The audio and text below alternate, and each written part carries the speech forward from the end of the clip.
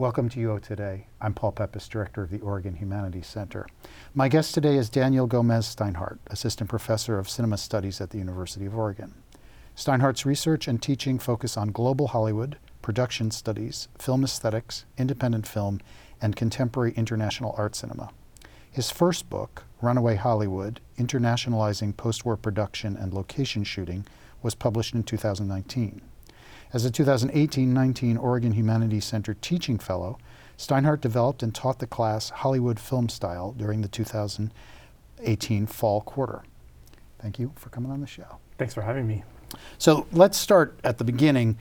How do you define cinema studies as a discipline? I think we need to think broadly in terms of cinema studies, and it doesn't just incorporate study of film, but media broadly.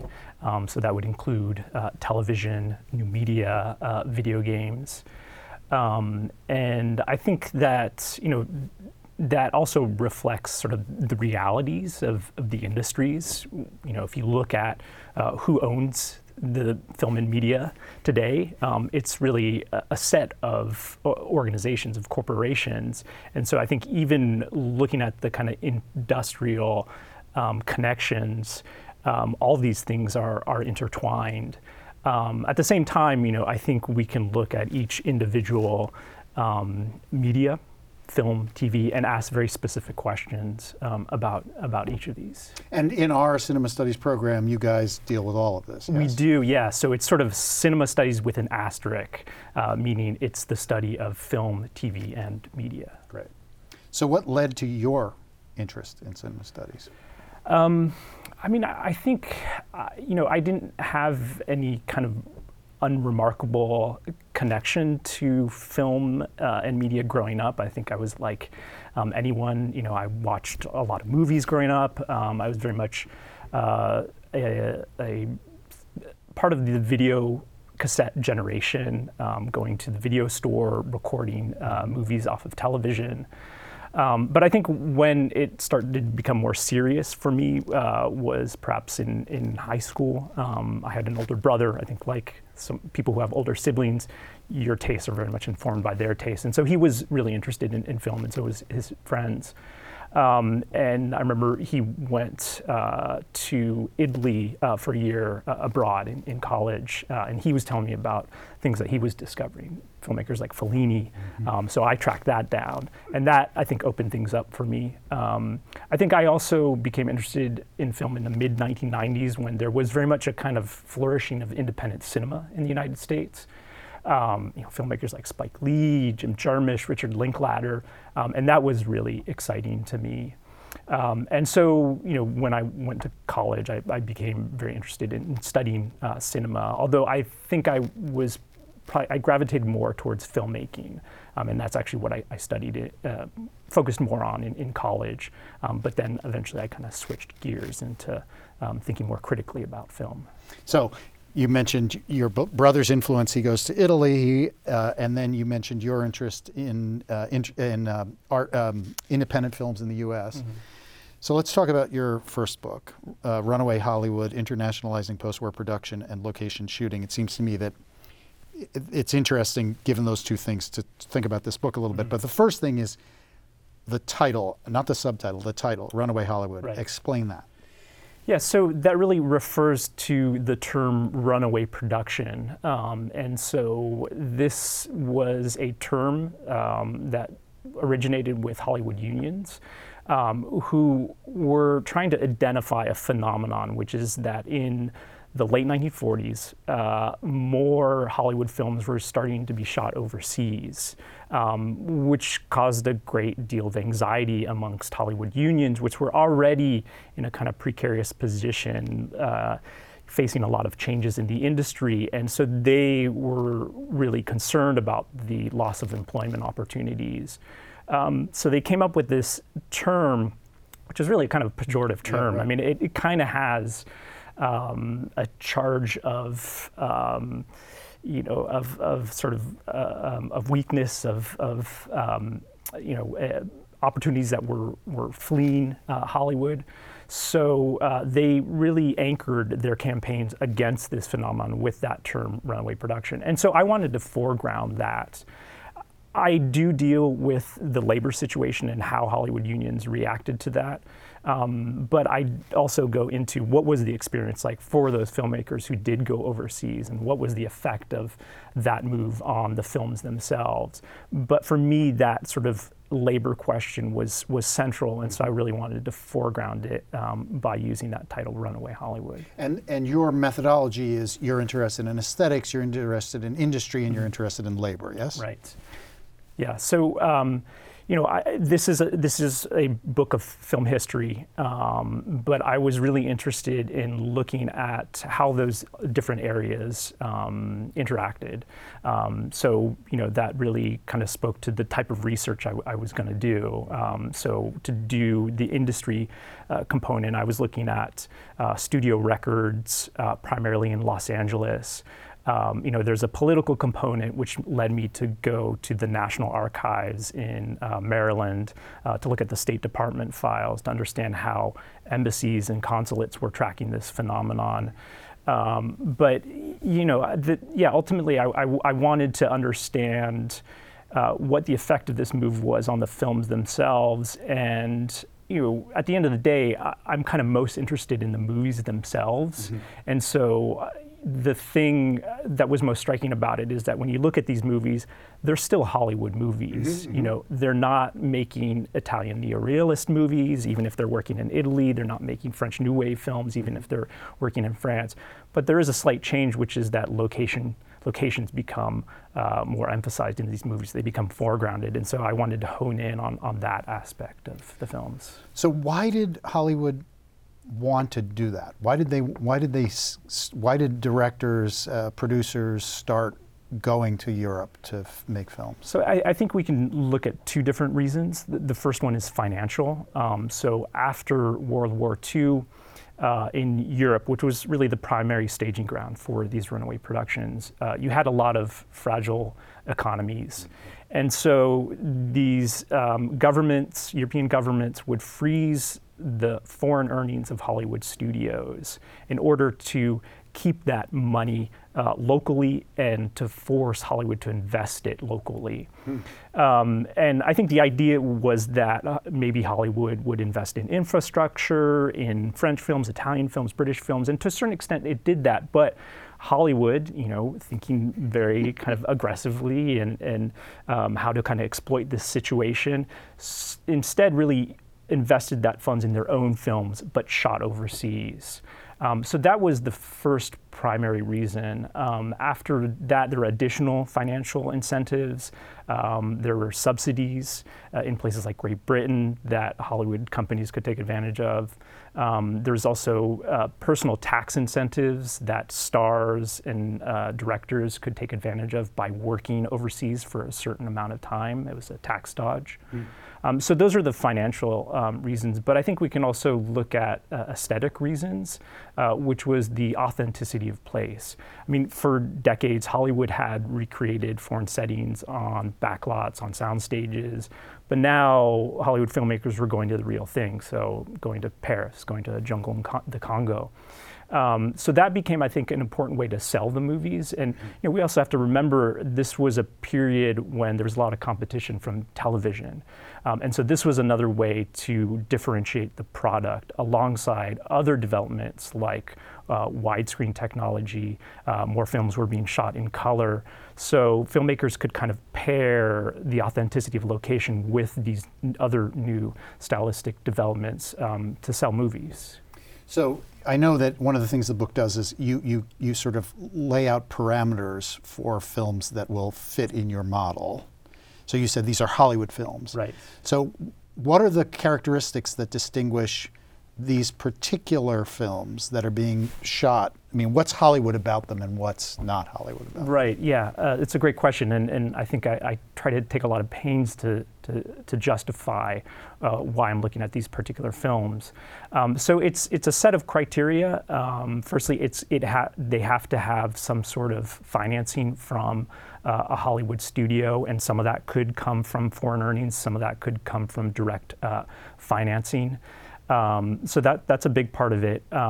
Also, certain positions on crews had to be represented by Hollywood filmmakers. So for the most part, they would be Hollywood directors, sometimes a Hollywood producer, certain production heads, like a director of photography or a production designer. But also a lot of this was dictated by the foreign union. So one thing I'm interested in is looking at how Hollywood companies would conform to a lot of the foreign regulations, regulations of the international crews. And often that dictated that you could only use perhaps a director, a producer, maybe a cinematographer. The rest of the crew would have to be foreign. And so, I think it's that criteria that led me to kind of define what it is. But I realize, it's a messy time, and I think that's what's really interesting. It's a really transitional time when there is more mixing of financing, more mixing of talent and crews. So, I think this is a way in to look at what was really just a massive internationalization of film in the post-war era. So is it possible to sort of draw some generalizations about how this phenomenon that you look at transformed what Hollywood films were like? I think we could take a measured approach to thinking about that. I think one of the things I'm interested in is trying to chart measured change. These films weren't radically different from what was being made in Hollywood, in studios, or even on locations in Southern California. But I think we can see this kind of incremental change in terms of the locations, where there was a greater interest in authenticity and realism, but it was almost as if these filmmakers were kind of taking a studio-style approach to working on location. So again, they're not making neorealist movies or French New Wave movies. So I think that's part of it. But you can also look at the stories, which were certainly more international. It was a lot of movies about Americans abroad. You had a lot of movies dealing with the post-war situation, looking at all the uncertainties of post-war Europe. So I think there was definitely a growing interest in making more international stories, and also thinking about an international marketplace, thinking about how to appeal to international audiences. And by this time, because of television and competition from leisure time activities, audience numbers were going down in the United States. So Hollywood studios had to increasingly rely on foreign audiences to make up that loss. Do you find that this phenomenon transformed European filmmaking? I would give a kind of provisional yes. I think that more work has to be done with that, and my hope is that some of the work I've done on this book can lay the groundwork for other historians to look at this, and some people have.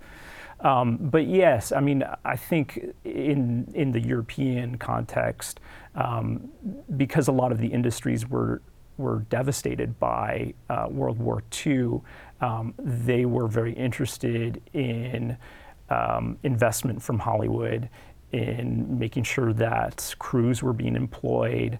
Hollywood did invest in rebuilding a number of studios, kind of most famously Cinecittà. MGM put a lot of money into that infrastructure so it could shoot Quo Vadis there. So it did help the industry, but it also had some negative effects, like increasing production costs in Europe, which made it harder for European productions to compete with some of those, the cost of labor. And so there was also a lot of kind of consternation from the European labor groups in terms of how to deal with this influx of Hollywood productions. Tell us a couple of these films, sort of most famous runaway productions. So I do one case study of Roman Holiday, William Wyler's Roman Holiday, with Audrey Hepburn, and that's kind of one of the more famous of the films of this period. It's also it's a wonderful movie with a great use of locations, and so one of the things I look at is how locations are specifically used in this film, and how they're incorporated into the story, how the kind of display, almost the spectacle of location is motivated in that film. So I think that's a good example. This book is also filled with terrible movies. Yes. I think that's one of the realities, I think, of doing this kind of history. But I think it's important to look at sort of bad movies, or what we might call just normal Hollywood films. Yeah.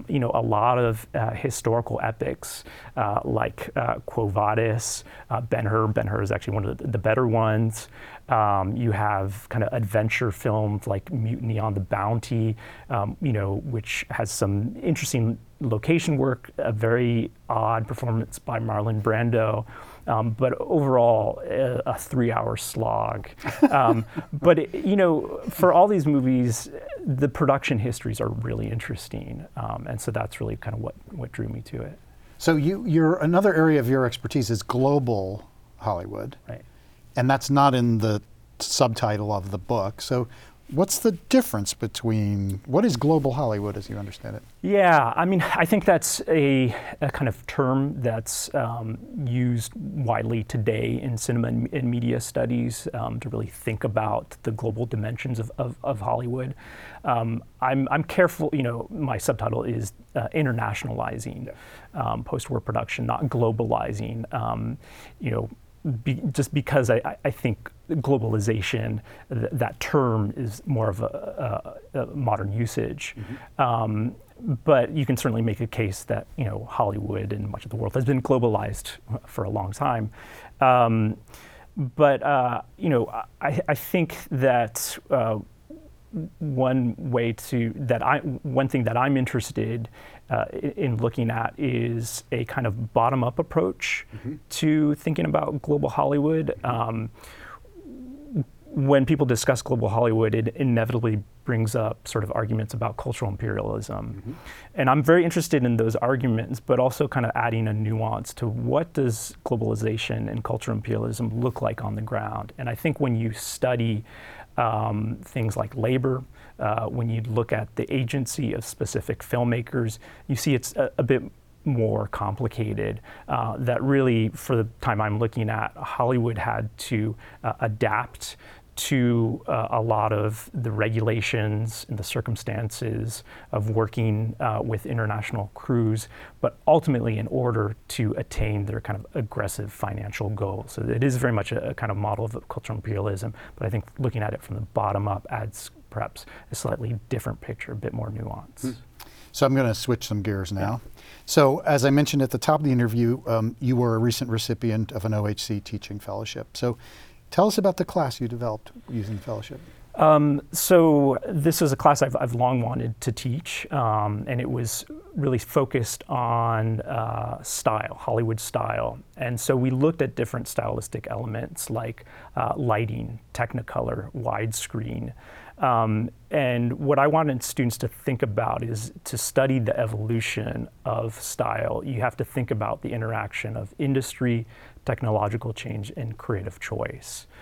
So we looked at things like the use of Technicolor in the original Star is Born from 1937, and the way that movie uses color, which also had to negotiate kind of pressure from the Technicolor Corporation. And there was actually a Technicolor representative, Natalie Kalmus, on set to shape the use of color.